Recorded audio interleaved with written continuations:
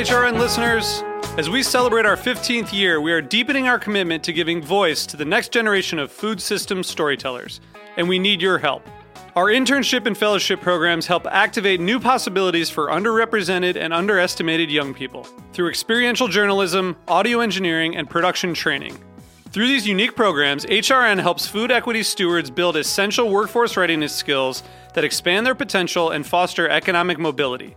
Please consider supporting these critical programs. And with a minimum donation, you can be entered to win a dinner for two at an amazing restaurant in one of 8 cities and tickets to a concert at a great venue in one of those cities.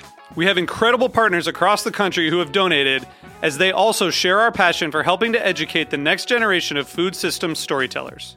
Check out heritageradionetwork.org/15 to donate and enter to win today. That's heritageradionetwork.org/15 to donate and enter to win today. And make sure you donate before March 31st. Thank you.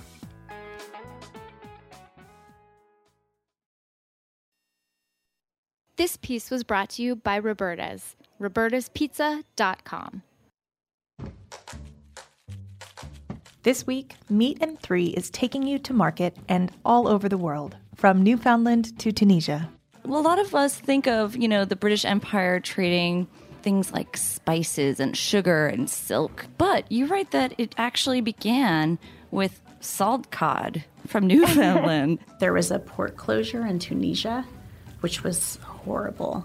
I mean, it was months, boats just setting on the water waiting to go, and they couldn't go anywhere. And we'll learn about how markets have changed, whether because of their customers or the climate. A few years ago, something around 10 years, it was totally different. It almost manifests itself to almost smelling like an old fire pit. When you put it out, it has that sort of charcoal-y smell to it. It's not good for wine. Join us this week on Meat and Three for our global market tour. And don't forget to subscribe to Meat and Three wherever you listen to podcasts.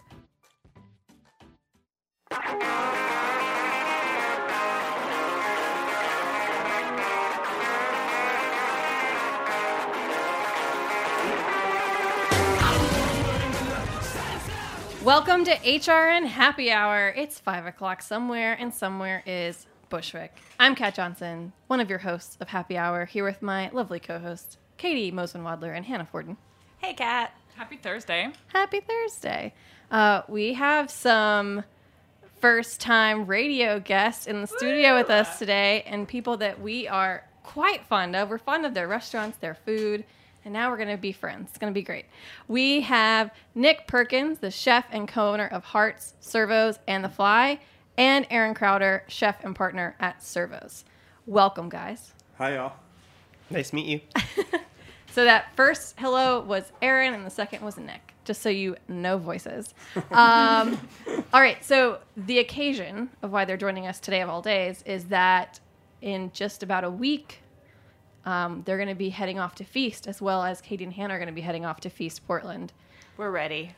We're so excited. I'm hungry. Yeah, we've been preparing for lots and lots of delicious food, new friends, wine, all the good stuff. I'm missing out this year. I'm very bummed, but I'm happy to be going to a friend's wedding. It's okay. We'll miss out on a lot of good food. Why doesn't everyone tell us what's going to be going on for HRN, for Servos, for Hearts at Feast? Well, do you guys want to start with your events? Sure.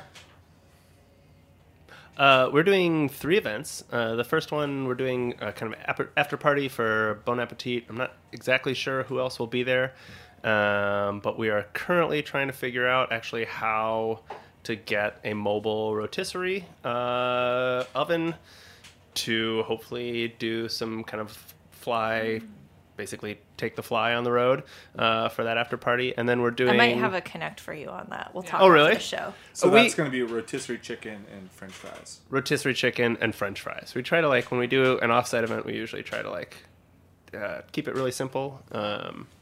So, yeah, it kind of hangs in the balance of, whether or not they make a rotisserie machine with that works off propane. Somebody does. Yeah. Somebody does. I'm sure. They'll figure it out. So hopefully we'll be doing that. Then we are doing a Hearts event with some other Hot 10 alum that should be really fun.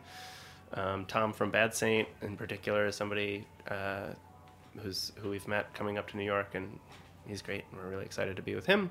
And then there's actually a kind of perfect event for Servos called Vaguely Spanish, which really kind of describes Servos. So we're doing that.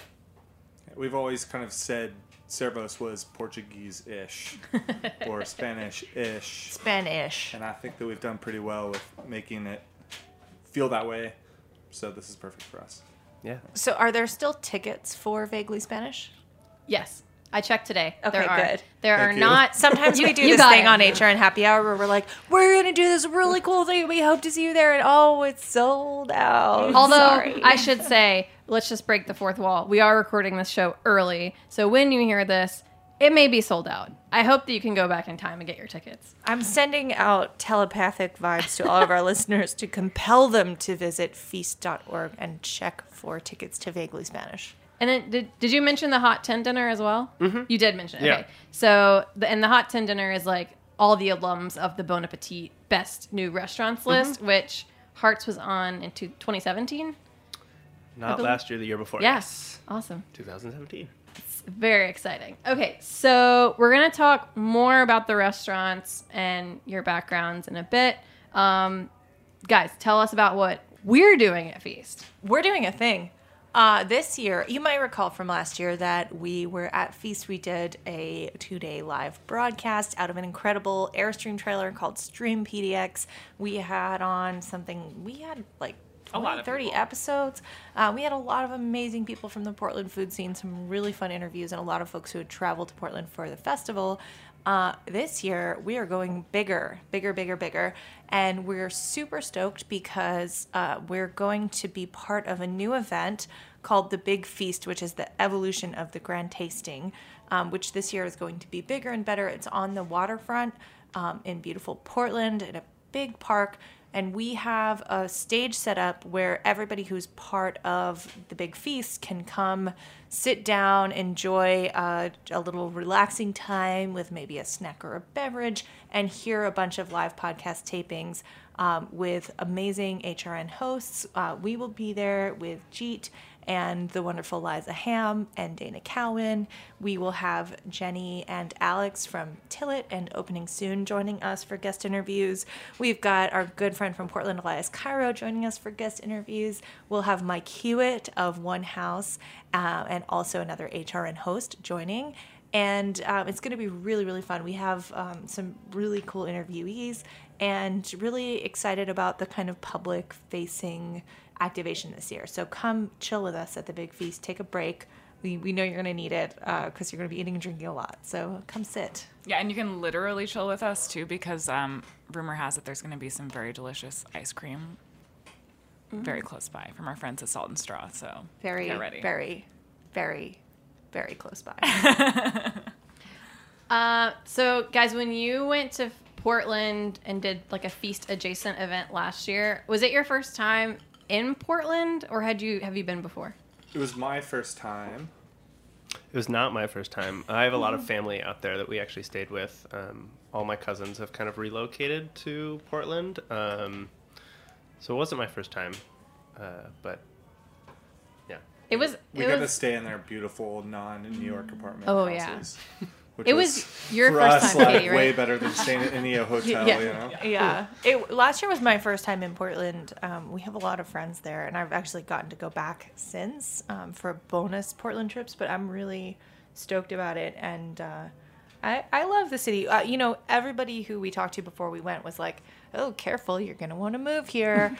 And it's kind of true. I mean, it's so different from New York. I actually had that same experience where I felt like, this is amazing. I love every moment that I'm there. I really enjoyed, and I didn't actually want to. I I felt the same I like New York. I really this like is my it first here. time. Yeah, this is going to be my first time in Portland, and literally everyone has been saying that to me. Like, oh, careful. And I'm like, oh, God forbid I want to move to a cheaper place. Like, I challenge you. Although barely. Yeah. I mean, there's different things like, the pho scene is unreal out there. Best thing I ate all last year. Do you have a spot you can recommend for like? It was Roses, right? Fab. Or maybe it wasn't Roses. Maybe it was their other spot. It was Roses. There's another spot. Let me figure that out. Take notes, Hannah. They do 2 different phos every day. Oh. We got lucky. We went to the day that had chicken pho, which is like right down our alley. Yeah. And it basically was broth, chicken, and then all of the like normal accoutrements. But it was literally the best thing I had that whole year. Yeah. And we eat a lot of food. I bet. Turns out. What are your other tips for Hannah's first trip to Portland? Yeah, tell me everything. I mean, the bars there's a really cool thing that happens with the bar culture there. You legally have to serve food in a bar. Love it. So it's not just where like New York, they put a rack of chips on the wall and that's it. Here, like to be a bartender there, you have to know like the basics of working a fryer. So like every bar kind of gets, incorporates that in some cool way. Like there will be bars that like just do the place you went that like just did fried chicken. Perfect. You know it's good, when it's just banging. And that's all they do. Like the place that we actually did the place. I mean, I was so impressed. The place that we had the after party like had this big backyard, and the bar, it was like one bartender, and she was like also would just cook really slim hamburger, like 4-ounce hamburgers. Like it's amazing, but it's like clearly that's just like part of what you have to have in your repertoire to be a bartender in Portland. And that's really, I don't know, that's one of the most impressive things. Like they're just taking it seriously, and like late night at a bar when you're hungry, you can always get food. Yeah, and good food. And like the Portland food truck scene is more advanced than the New York one. And I say that not that, I think we have wonderful halal carts and lots of different types of food trucks here. But in Portland, I think the diversity of types of food available in food trucks is further along. And they have amazing komangai, which is not easy to come by in New York. I think I know like one place that I've been able to get it. But Portland, like, we'll definitely, we'll hit that, don't worry. Someone was telling me that like there are public spaces that are demarcated off specifically for food trucks in Portland, which would be so lovely to have in New York, especially like out here in Bushwick. If like there was just a parking lot full of food trucks, that would be fab. I know there's one place in Dumbo that does that, like over by the waterfront. I mean, there's just I think the thing space. Yeah, I mean, Portland is just like they have a different restaurant culture. Yeah. It's like a little. It's a little less intense. I think that is like a space thing. I think that comes from like. That's also to-go culture. Like in New York, everyone goes out to eat because they don't want to be in their apartment. Yeah. But because of space. Because of space, yeah.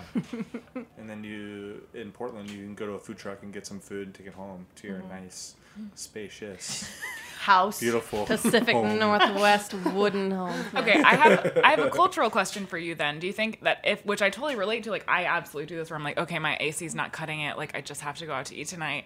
Do you think that detracts from the actual like enjoyment of dining out in New York, where it almost becomes a necessity and you're not necessarily always doing it to have like the most special escape time? You know what I mean? Like I wonder if in Portland is it savored more when you actually go sit down? We're probably not the right people to ask, but we spend every night in a restaurant. You're like, I don't know. So like, I actually rather stay at home and cook in my extremely hot, non-AC'd apartment than go out to eat sometimes. However, I think that is a really good reason why restaurants are great in New York City, is because there's a lot of people who need those spaces. Mm-hmm. And I think that we could probably attribute our success to treating our restaurant like a community space. Like this is a service that we have to make you feel great when you don't want to be in that weird small room. And let's like talk more about some of these cultural things we've been talking about, particularly with servos. You guys have some killer bar snack type dishes, of like, I think tapping into more of the Spanish-ish, Portuguese-ish culture of like coming in, having some vermouth or having some sherry and having some olives and then some fish things. And like, how does sort of the approach of being a community space tie into like, can you come in, can you have, you know, like a different type of experience depending on how you want to kind of handle the menu at Servos? I mean, I totally agree with you. I think that like you can come in Servos and choose your experience. You know, you can have just a couple of things and one glass of wine, or you can come with someone else and have the full meal. And I think that also like that's a really great way to eat, and why people want to go and eat at a place that's not a commitment to this huge thing all the time. Mm-hmm. You know, Servos, one glass of wine, some clams, some French fries.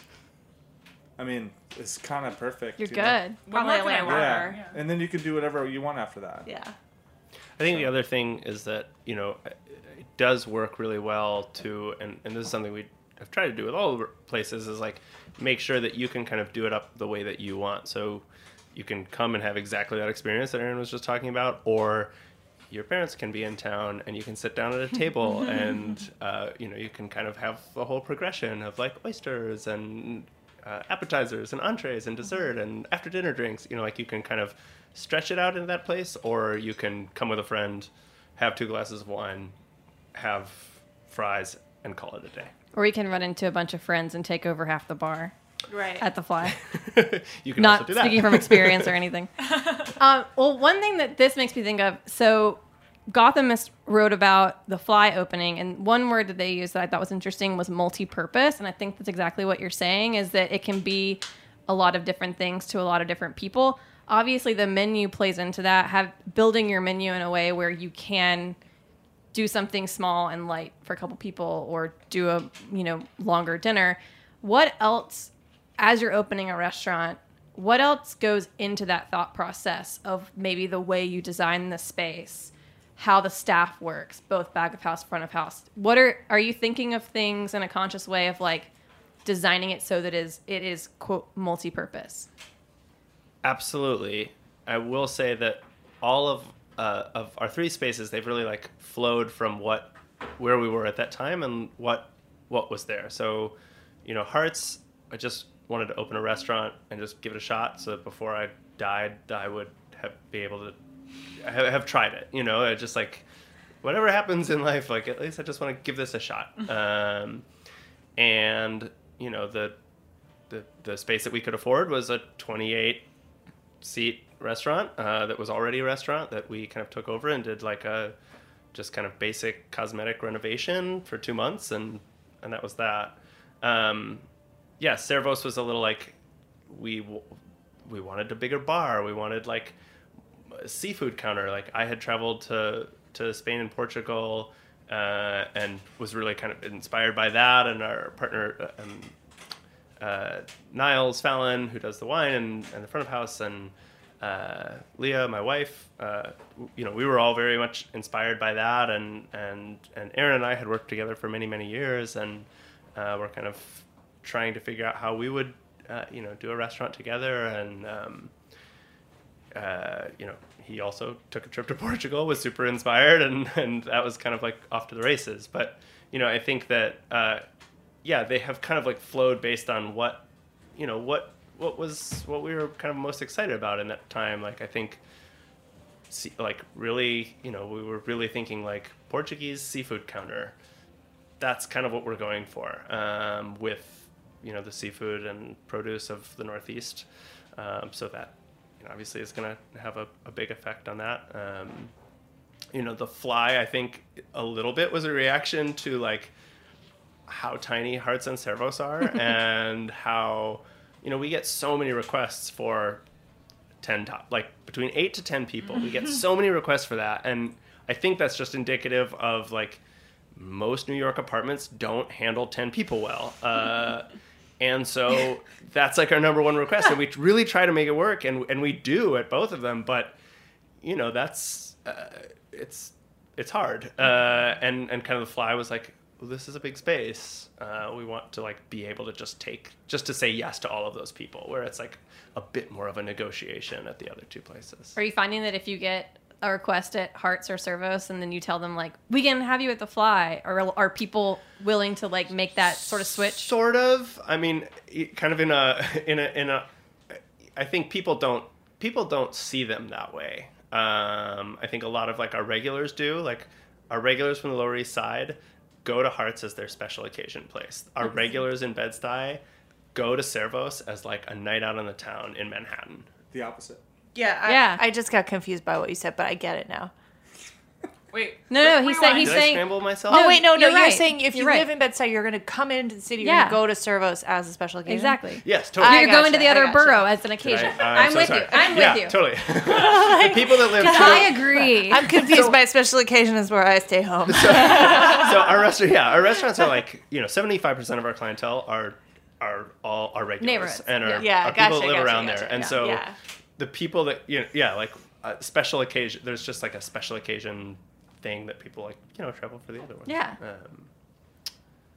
But yeah. So, well, let's talk a little bit about the Fly, because it's the baby of the three. The big baby. The big baby. Tell us why you decided to open a chicken counter with natural wine. I think that the wine part came first, and the space really came first. It was a place that I would always walking to work. I would pass this place, Alice's Arbor, kind of watch them close down and watch the space be kind of vacant. Niles and I saw it kind of early on, and then just kind of sat on it for many, many months, and kind of thought about what we might kind of do there. I think that initially we were like, let's open a bar. We were just kind of excited about that. Having opened 2 restaurants, we were just excited about having a bar. And then the chicken really came after, of like, what would be a fun food hook? And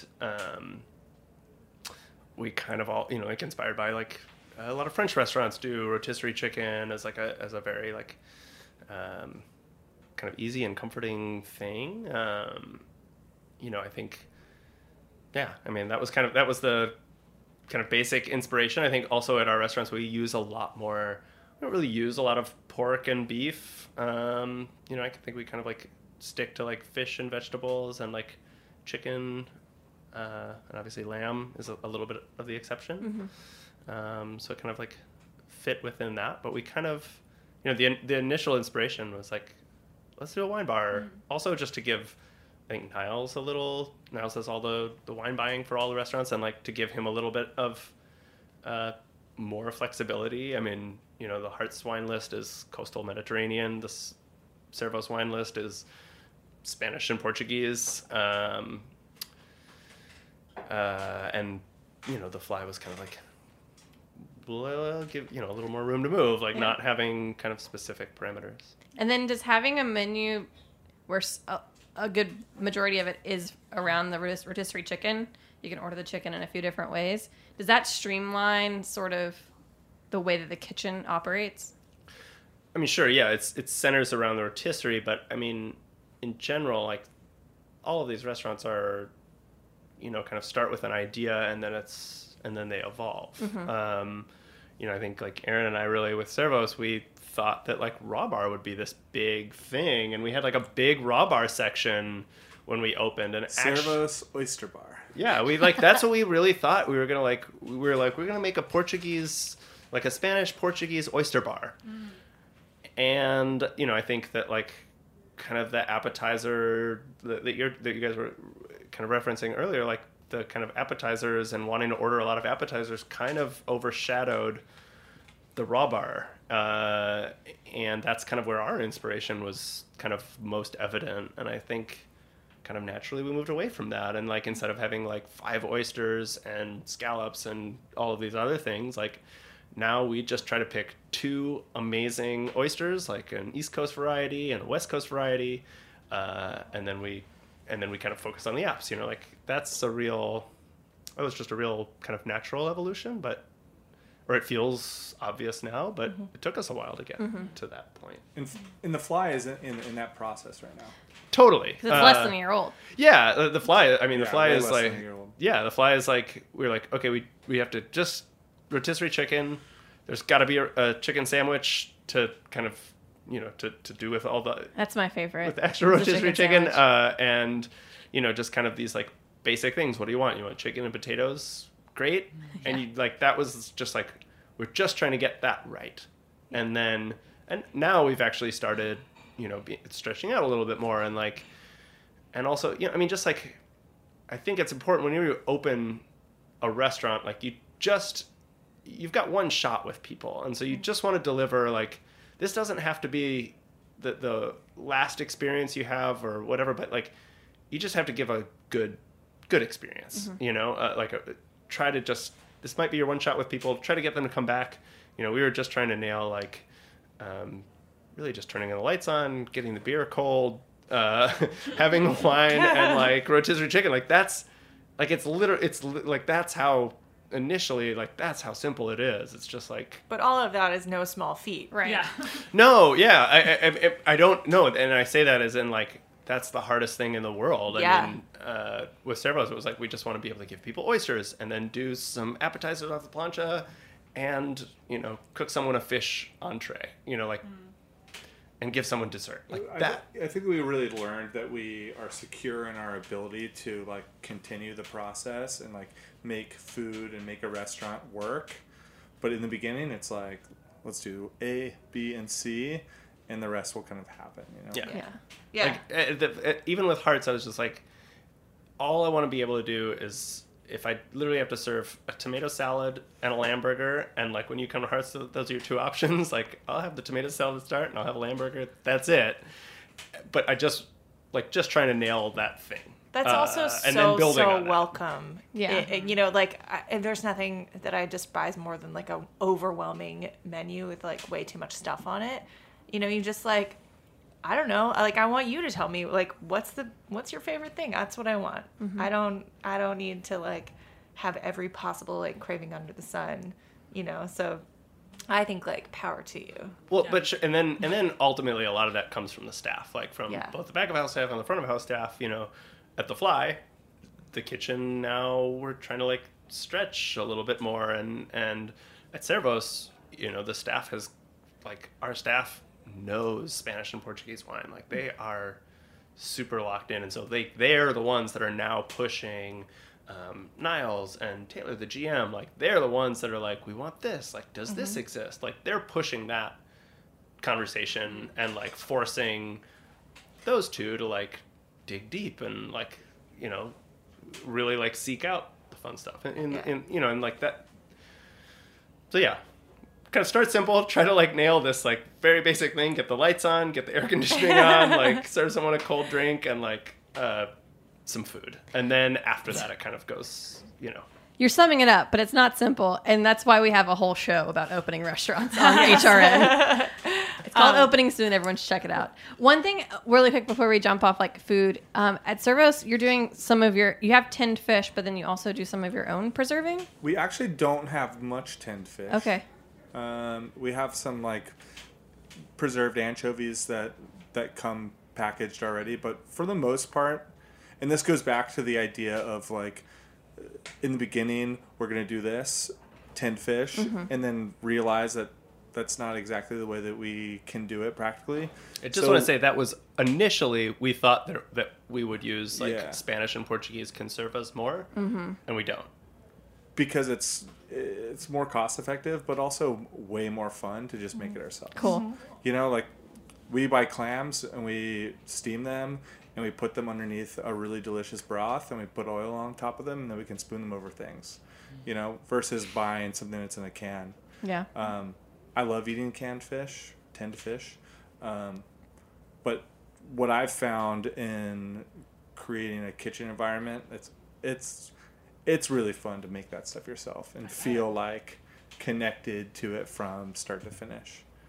And there's also, I mean, just we really try to keep our price points accessible, and kind of the only way to do that is that we're literally every scrap of, you know, if we're a little slower and we have a lot of clams, like Aaron said, like we're gonna steam those off at the peak of their like freshness and exuberance, and like try to preserve those to be used on a tomato salad, or like the belly from the swordfish that like didn't make a nice enough portion, you know, because it was too thin. Like we'll chop that up, poach that in oil, turn that into a dressing or like into something. And so while I think we were excited about and still are, like when we travel, we like bring back all these exciting cans for each other, and but just kind of out of necessity, we have enough fish that we need to always be kind of preserving and pickling and doing things with. That, I mean, like, it's every day there's something that has to be preserved. I think that's so cool. In order to use it all, you know? Yeah, people have such a, like, there's a big emphasis now on, like, pickling, but people think mostly of vegetables. So I think it's cool that, like, there's a focus at your restaurant on doing it to seafood. There's, like, nothing I love more than a pickled fish of any kind. Yeah. So, yeah, we love that stuff. We do it every day in some sort of way, you know. I want to hear about your Portugal travels, and like, did you have an epiphany in Portugal? Were there moments where you just like felt drawn and knew that that's kind of what you were going to do? So I've been twice now. The first time I only went to Lisbon, and I went for like a super short time. It was before we were going to open Servos, so I was like, I gotta go figure it out. And the most important thing that you can take from that food that is really successful is that it's simple. Like, we serve clams and vino verde at the restaurant. That's like one of the 4 dishes that don't go away. And it's our version of it, but it's the most stolen Portuguese dish. And it's probably the most successful because it is just that. It's garlic, wine, tasty clams, and parsley. And really, really good olive oil. 5 things. So when you eat food there, it's never like a super composed thing. It's never like something that someone, you know, spent 3 minutes plating. It's literally like really good ingredient in just that thing and put on a plate. And that simplicity is the thing that is successful, in my opinion. Yeah. Servos is very much that. Yeah. Inspiration, yeah. Let's take a quick break, and then when we come back, we're going to challenge you guys to some trivia.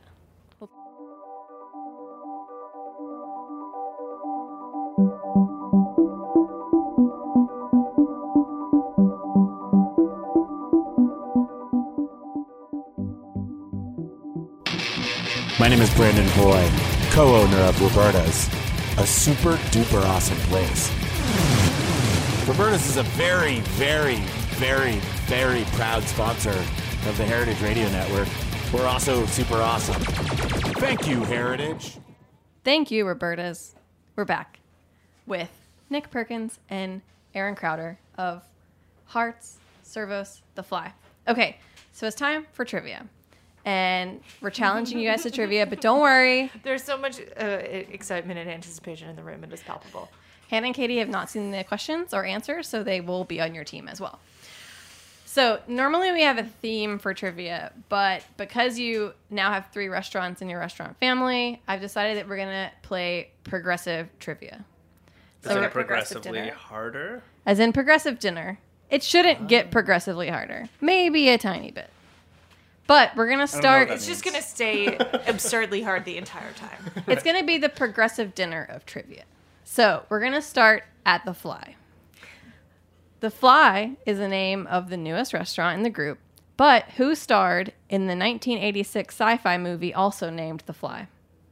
I didn't even know that there was a 1986 sci-fi movie called The Fly. Really? I think I know what you need to do tonight. True story. Whoa. Yeah. That's Aaron, the takeaway from this episode, yeah. I think.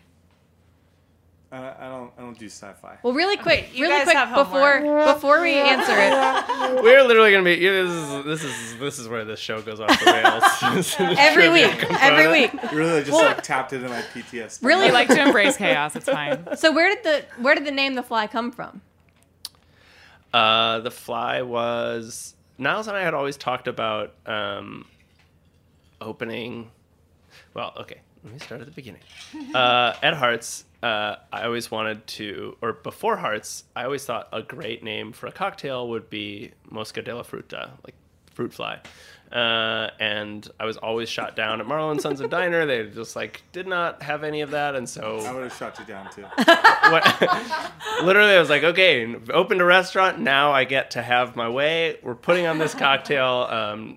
Niles came up with kind of a mezcal margarita. It's very delicious. It's been the one cocktail that we never take off. We had always talked about, it would be kind of cool if Hearts had a little sidecar bar called Mosca Fly. Uh-huh. And then when we were talking about the Fly, that came back, that came back up. But I think Niles was sensitive to not wanting to be like, I'm the Spanish wine guy, because as soon as you as soon as you have a name for your bar that is in Spanish, right. Then you see where I'm going here. Got it. And so, actually, I think my brother, who's designed all the restaurants, was like, well, The Fly would actually be a really cool name, and kind of that's what we went with. Chickens kind of fly. Yes. They fly. Kind of. They're not the best flyers. Happy chickens fly all right. Not well. Yeah. Better than penguins, worse than They like fly hummingbirds. better than me. Okay, well, back to the question. Hannah, Katie, do either of you know the star of the movie The Fly? Jeff Goldblum. That is correct. Love of my life. Well, then, So this is also like trivia and sharing. Yes. So we get a point too. Like we're a team. oh, you're a team. We're here for you. Everyone gets a point. Yeah. Okay. Okay, this One is for one. So we're progressing now. The next question is about Jeff Goldblum. Jeff Goldblum's wife. Get it? See where we're going with this? Jeff Goldblum's wife, Emily Livingston, is a Canadian dancer, aerialist, and contortionist, and an Olympic gold medalist in what sport? Think about the other things she does. and Gymnastics, right? Yeah, I think it's gymnastics. You're close. Figure skating? No. Swimming. Be more specific with the gymnastics. Rhythmic gymnastics. There you go. Oh, good. Very good. I know she's very athletic looking on Instagram. That's fine. She is athletic. I She's thought an you were going to ask Olympic. us who Jeff Goldblum's wife was. I was like, oh, Jesse. I almost wrote a question saying that like Jeff Goldblum has had 3 marriages, similar to you having 3 restaurants, but it was going to go off in a weird direction. So, okay. So next question is, it's going to incorporate rhythmic gymnastics. Stay with me. This summer, a new fashion line called Maisie Willen launched in LA. The designer, Maisie Schloss, said her 2 main visual reference points were rhythmic gymnastics and robotics. Can you guess what celebrity fashion designer she previously worked for? What is it? Rhythmic gymnastics and Robotics. Just think of like celebrity fashion designers. Rihanna? I only know a few, Close. and they're all from Project Runway. Is it one of them? Hannah's not far Wait, off. like, are they more a celebrity versus celebrity, Okay. or More celebrity celebrity. fashion designer? Take it away. Robots and rhythmic. Think wait, same it's genre. gotta be like Kate. Not Same genre as Rihanna. Wait. Music. Oh, genre, like not the same musical Hip-hop. genre. Well, I was gonna say like Katy Perry or like. But I obviously know that. Think about. say hip-hop? Think sneakers. Think who designs sneakers, and is a celebrity. Kanye? Is this a man or Yes. a woman? Wait, really? Yes. Did I get a thing? Kanye has a fashion line? Oh yeah. Easy. Yeezys. Did you know this? Everything is skin tone. It's all just different varieties of skin tone. I feel like there's a lot of khaki and army green. Yeah. What I'm learning is That's that Nick, It's amazing. drab. Nick has clearly a lot more important things in his head than this random trivia. Nick did not grow up with a television, so I just want to throw that out Yeah. right now that there's like some serious like if you ask a question about The Simpsons, I'm not going to get that. I will I not have ask all a the question about sympathy. this. I also grew up without a television. Really? Hippie parents. Yeah. Wow. I relate, and I miss every reference, and I'm here for you. I feel like I feel like you're the third or fourth person that I've ever met. Oh, but wait. Had a television, but only watched things that were entirely inappropriate for grown. It was all like movies that were made for like, old Frenchmen and stuff. So very weird cultural references, but nothing like any of the stuff. I meet people who are my age, and they're like, "Oh, do you know this thing from Nickelodeon?" No. Yeah. Don't worry, we're starting a support group. You're invited. Yeah. I'm ready. My advice. I feel like a real outsider. Make friends with people who grew up in the Hudson Valley, because literally everyone that I grew up with is similar. Really? Yeah. Hudson Valley's a weird place. We're here. I knew one other person in Chicago who, growing up, didn't have a television. Sorry, slight tangent. Katie and I were talking about this yesterday, and no one understood what we were talking about. So, hippie parents? Ish. Yeah. Okay, did you ever eat those, like, weird, portable soup containers? They're like paper cups with a paper lid stuck on the top. Like McDougal's, Dr. McDougal. But they're like organic couscous with like freeze-dried vegetables, and you just add hot water. So we were like bean soup. Yeah. And then there's we were talking about the mashed potato one because we had lunch that we shall not speak of, but which involved bad mashed potatoes, and there was this paper cup. Hippie friends listening, the paper cup. It's Dr. mashed McDougal potatoes. brand. Yes, it's that. Will used to eat them because he grew up in Alabama as a vegetarian among carnivores, and so he ate a lot of those. We have all the sympathy, but I actually really crave sometimes this one. It's like powdered mashed potatoes with powdered cheddar cheese and freeze-dried chives. But it's very warm and comforting. You guys were learning so much about each other today. Okay, Kat, where are we going from here? Where do you even go? We're going to places where Nick's not going to know the answer. We're leaving Yeezys. All you.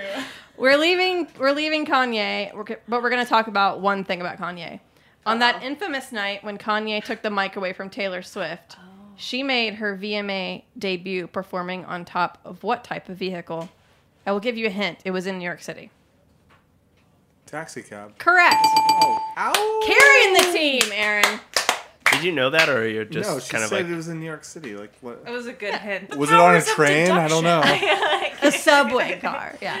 It's an MTA bus or a rickshaw. A pedicab. Yeah, it was actually on a horse. Yeah, a police horse. Yeah. Carriage cool. horse. All right, this is the last question, and we're going to take that ride on a taxi cab. Taxi driver star Robert De Niro is known for his interest in food. He co-owns Nobu. He co-owns Nobu, Laconda Verde, and Tribeca Grill. Oh. He really knows how to pick them. I didn't know that. He loves Tribeca. I don't know if you've heard. He has a whole film festival there. But other celebrities are also getting into the restaurant game. We're bringing it back to restaurants, guys. What red-headed pop star recently opened an unnamed restaurant in London in a space formerly occupied by a Spanish eatery? I have a guess. Carrot Top. No. It's the only redhead. I was going to say Eddie Good Redmayne. Good guess with confidence. I like it. Is he young? He's young. Ed Sheeran? Correct. Who? Ed Sheeran? No idea who that is. I also have no idea who that is. That's fine. We'll play it for you after. This has been my favorite episode because you guys are just like, don't know. Not on my radar. We'll have some romantic Ed Sheeran listening after this. You should have let us know that there was going to be trivia. We would have brought trivia for you. Oh. Okay, so you're Next time. officially invited back. Now that you've been a guest on HR and Happy Hour, you have been inducted into a prestigious circle of those who are invited to be co-hosts of HR and Happy Hour. And therefore in challenge which case, us to trivia. you are welcome to challenge us to trivia. You just have to come back. We will definitely be back. Got you. You can And pick the a topic trivia that we don't know. challenge is real. It's Just on. prepare Challenge yourselves. accepted. Here's what I want to know. I want to know how many people have made like veiled references to the Fly movie that you have like just missed because you didn't know it existed. Well, I mean, this is that thing where like now I will realize that I've that people are pointing out something that I've just not been a part of. Like people have been not in the referencing, know. they've been referencing Goldblum around, and you're like, why do they keep bringing Totally, this guy like, up? yeah, Jeff Goldblum must be having a moment right now. Yeah. Wait till the day that he comes to the restaurant. That's all I'm saying. You need to really adopt this whole And then call me. connection to Yeah. Jeff Goldblum Hannah's there. and use it more. Yeah. How do we reach out to Jeff Goldblum? I think you just like I think on HR and call Happy out Hour, Jeff. with a loud yell, and he comes. Jeff Goldblum for The Fly, and then Kevin Hart for Hearts. I almost did a Kevin Hart question. But it was going to be too hard. I thought that like maybe he was in a movie with a taxi, but it was actually a movie called Ride Along where he was like in a police car. Oh. Guys, it was a real adventure. I was trivia today. You know, I was just on the like jokes that we missed topic. Who is Servos' spirit celebrity? It's a really good question. Penelope Cruz. Yeah. Honestly, Alice Waters came in as Servos, and we both just died. That was just kind of it. That was like, yeah. That's what happens. I would have thanked all the cooks and almost started crying. Yeah. Oh. Why'd you just bring She's that the up? best. Oh, I was just thinking, like, who is like this? I was just trying to think of like who is like. There's a couple celebrities that have come. Who is like the Spanish Alice or like Portuguese-ish Alice Waters? Is there Alicia Waters. Alicia. Have you heard of her? Oh, that was sick. That was cool. We're gonna think on that. Yeah, you guys are really good at this. You guys decide who that is, and then the trivia next time can be about that person. Cool. Yes. Okay. I just want to tell you my one like fact about movie references that we don't get. Like I don't get almost all movie and TV references for reasons we've already discussed. But have you guys seen Napoleon Dynamite? Mm-hmm. Yes. Yeah, very very funny movie, right? Yes. Are you Mormon? Can I ask you that? No. So like neither am I.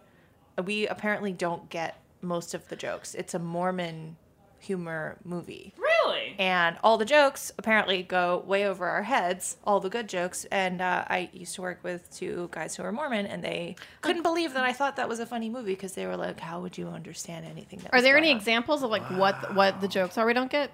I don't know. I don't get them. Oh. Okay. Something about llamas and tater tots. This is my last tangent. Is that I, being a New York Jew, felt the same way about Seinfeld, and I was always really confused how anyone understood what was going on. Because I was like, this is literally just like all of my relatives screaming at each other all the time, and like, you know, like my husband is from Western Pennsylvania, and he's like, oh yeah, everyone watches Seinfeld out there. I'm like, what are you talking about? It's not for you. So yeah, Napoleon Dynamite isn't for us, but still love it. I don't. I'm not sure that I. Like Napoleon Dynamite, I feel like is an homage to like our awkward, just to like the night, like growing up in the 80s and 90s. Like I feel like it gets me. Yeah. Maybe there can be different levels. I think there's layers. Yeah, there's a lot of layers. Well, now I need to watch. I mean, I was in Napoleon FFA, Dynamite. so I get the FFA stuff, like Future Farmers of America. Future Farmers of America. What's the difference between FFA and 4-H? 4-H is for typically like you do it when you're younger. I think you can do it when you're older, but then FFA starts in high school. You're not you drop the ball. You're not a future farmer. She might be. We don't know. Yeah, I still there's still time. Herb garden. I will say that the first time I saw it, or the first and only time I saw Napoleon Dynamite, I was dating an Italian woman at the time, and I thought that it would be something that we would be able to watch together. She absolutely was just asked me right after the movie. She was like, "Are you an idiot?" Like I could not understand one. She didn't think there was not one thing in there that she thought was funny. She was like, "This you have like." And I was like kind of halfway through the movie. I was like, wow, this is like moon boots, like all of these things that are amazing. Yeah. Like you didn't, moon boots never made it to Italy. It certainly is a cultural touchstone. Yeah. For many different reasons. Also, yeah. I think the sibling rivalry can resonate with a lot of people. I also just really appreciate deadpan, and that movie is so rich in deadpan. Mm-hmm. I mean, it like makes me cry in a good way. Yeah. Yeah. It's a beautiful thing. Well, television how is did out we there, get here? And we don't know very much about it, but there are things that can surprise and delight anyone. Trivia, yeah. The next one will be trivia for people that didn't have television. Okay. Trivia for nerds. That's right. What's your favorite kind of granola? One time we'll have all of our like tofu meat substitute therapy session. Yeah. Oh boy, that's a whole other topic. That's a trivia for another day. Yes. Nick, Aaron, thank you so much for joining us. Of course. This has been a delight. Thank you for having us. I'm sad I won't be with all four of you in Portland next week. We can't wait to see you. Oh, sheesh. On the other coast. Sheesh. Yeah. We're going to be there together. We're gonna eat all the things. It's going to be awesome. Yeah, keep us posted on how the mobile rotisserie hunt's going. It's going to be great. I feel like maybe It's Condé Nast. They can do anything. Aaron Franklin's going to be out there. I feel like he must have some sort of a rotisserie grill. Who is Aaron Franklin? From Franklin's Barbecue? I'm so sorry. He's not. Aaron He's just not on. punched me. He's not on TV. Yeah, he has Franklin's Barbecue in Austin. I know that We he want to has. go to Austin. We need to go. And to he's a Austin. good person. We've never been to Austin. He's a good person. Absolutely. He has rotisserie We only brisket recommend good people. grills. Great. Somebody has like a rotisserie grill that they've built. I guarantee it because my dad has one, but it's in Alabama, and I don't think it will get to Portland very easily. I mean, Michelle last year had all those meat hooks for fire. Oh, for there were swinging. chains. There were chains and hooks and fire pits, and I'm going to connect you with some people, Nick. It's going to be okay. It's going to be great. It's going to be great. As long as you save us some chicken. Seriously. Gotcha. We're coming. And some vaguely Spanish. Yes. Quote vaguely Spanish. Got you again. Go get those tickets if they're still available. We don't know. We're living in the past, so good luck out there in the present day. Godspeed. All right, I think that's our show. Thanks to Amanda, our lovely engineer, for making us all sound great today. I think she may be gone. It's okay. No, she's definitely there. She's working. I can't see you through the window. Thanks, Amanda. That's our show. We will be back next week with a new episode, which will also be recorded in the past because the team's going to be going to Portland. We are not only traveling through time, but also through space to provide you with 2 back-to-back episodes of HRN Happy Hour.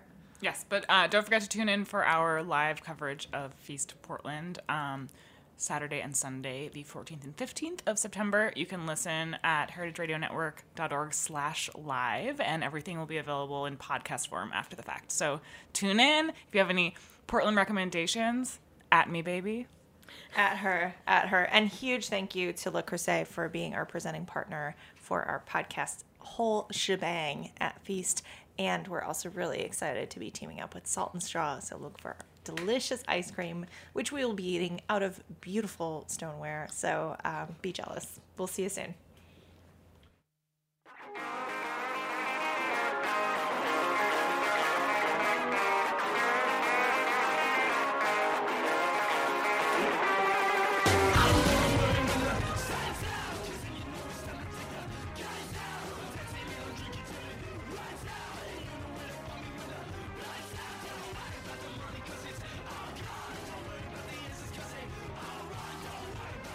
Thanks for listening to Heritage Radio Network, food radio supported by you.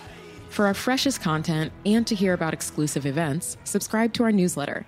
Enter your email at the bottom of our website, heritageradionetwork.org. Connect with us on Facebook, Instagram, and Twitter at heritage_radio. Heritage Radio Network is a nonprofit organization driving conversations to make the world a better, fairer, more delicious place. And we couldn't do it without support from listeners like you. Want to be a part of the food world's most innovative community?